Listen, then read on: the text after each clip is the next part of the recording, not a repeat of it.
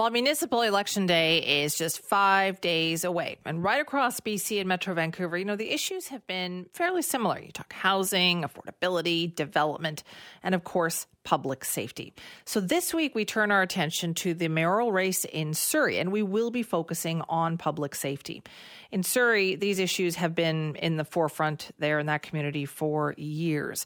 Replacing the Surrey RCMP with a municipal police force was a huge promise in the election of 2018.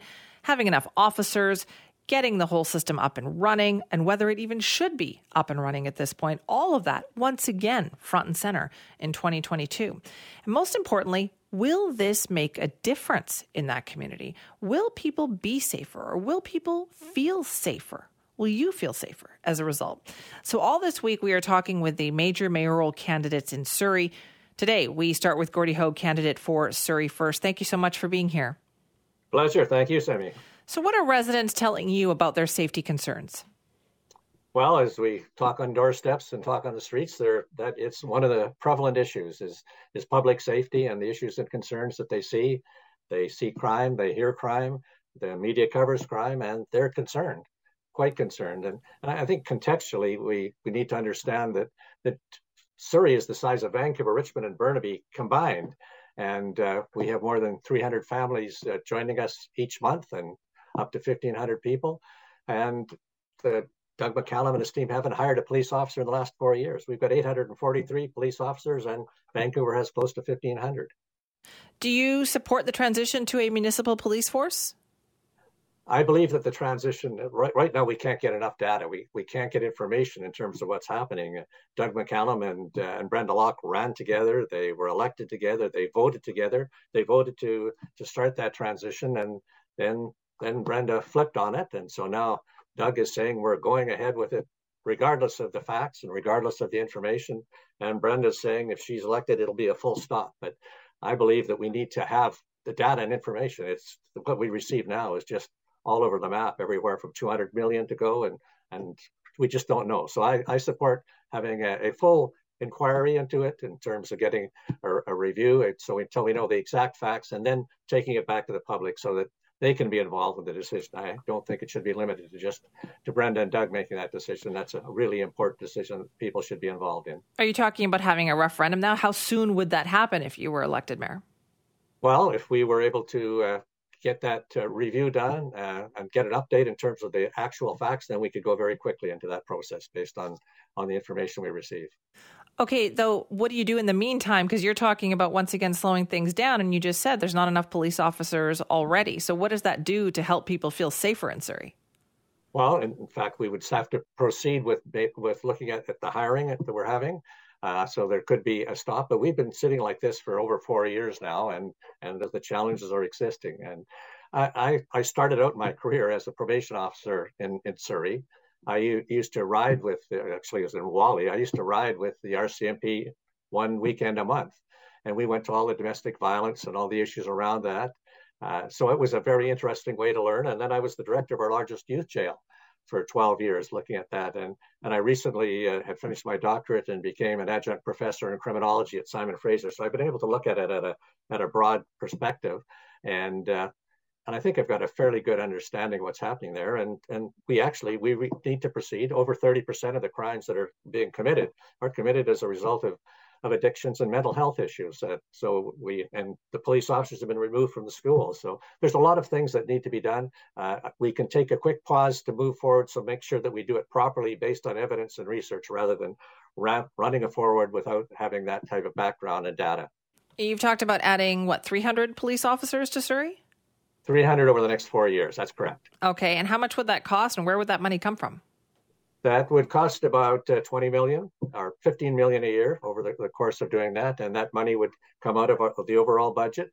There's been, Doug McCallum is talking about freezing budgets at about 2.9%, but it's not realistic because there's a parcel tax that goes onto each piece of property as well. So as I talk to people, they say, oh, yes, he said he's going to limit it to 2.9 the last year, but they see how much higher it is. I've heard people say their taxation went up as high as 16%.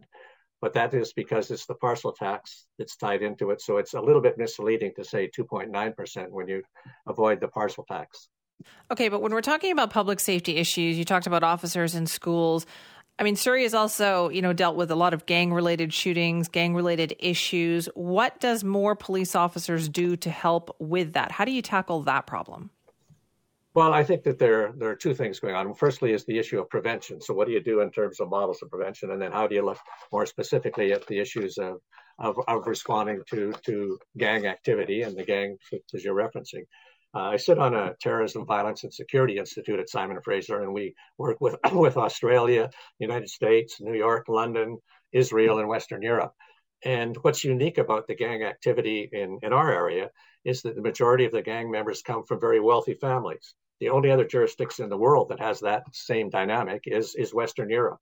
So there's some activities that we need to look at in terms of addressing it differently than in other areas. So looking at targeting policing, being targeted in specific areas, there's different ways of looking at police activity. So orienting the police towards positive problem solving, looking at deterrence issues with the policing into the hot spots that exist, stopping and frisking, all of these things in terms of dealing with situational problems of crime, all of those have an influence in terms of how the police approach things. So again, getting out of their car, being able to walk some of the beats in some of the metropolitan areas where we're hearing businesses saying that they're getting a lot of issues and graffiti and challenges from them. So those are some of the things that I think need to be taken, including looking at the penalties that are imposed. We've also talked, I think, over the years about keeping kids busy, right? Keeping kids engaged. How does Surrey propose to do that when a lot of people talk about the lack of infrastructure, the lack of new community centers, the lack of places for kids to go? Well, I started Kids Sport in Surrey, I think about 7 or 8 years ago, and through Kids Sport, they do a great job. They fund kids who want to get involved in sports, but their family can't afford it. So I think they raised about $175,500 last year, and I think it was something like 532 kids that were involved in that. So we know that the activities are important. One of the things that we do propose is that we would make the gyms, recreation centers, and rinks free to all of the youths of Surrey, and giving them a chance to be actively involved in those and mixing with people and getting that going on. It's the culture and the activity and the recreational opportunities that help build that positive sense of growth and positive sense of community and engagement in a positive way, as opposed to that's a preventative strategy, which I think is well worth every penny. So on a final note then, since we're talking about public safety, why should people vote for you? Well, firstly, I think that we have a remarkable team. We've got a team that has extreme experience. They understand the system. One of the things that one of the all candidates meeting I was at, somebody said, well, why don't all the candidates just post what they want to do on the wall? And so I said, you mean if I were to do some polling and post that on the wall, you'd vote for me? And I said that there's a dynamic issue that exists between somebody's policy and who they are, the messenger and the message.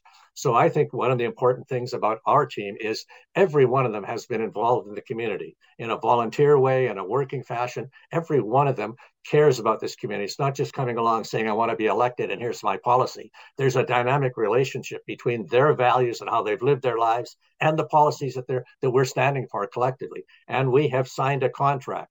Every member of our team has signed a contract with the community saying, here are the things we're going to do. Hold us accountable. All right. Well, thank you very much for your time this morning. Thank you so very much. Have a good day. Happy Thanksgiving. Happy Thanksgiving. That's right. It is Thanksgiving. I keep forgetting that. It is Thanksgiving. Thank you for that. That is Gordie Hogue. He is the Surrey mayoral candidate for the party Surrey First. Municipal elections are this Saturday. All this week we are focusing on the issue of public safety in Surrey, which is why we were talking so much about that. Now, if you are a Surrey resident, let's hear from you on this topic. So you're talking about more police officers. How much is that going to cost? Getting police officers out of their cars. That's what, we just heard there from Mr. Hogue. Do you agree with that? Or do you think there's better ways to address it? And bring your questions forward, because we have other candidates we're going to be talking to this week as well. So Simi at cknw.com. You can also call our buzzline 604-331-2899.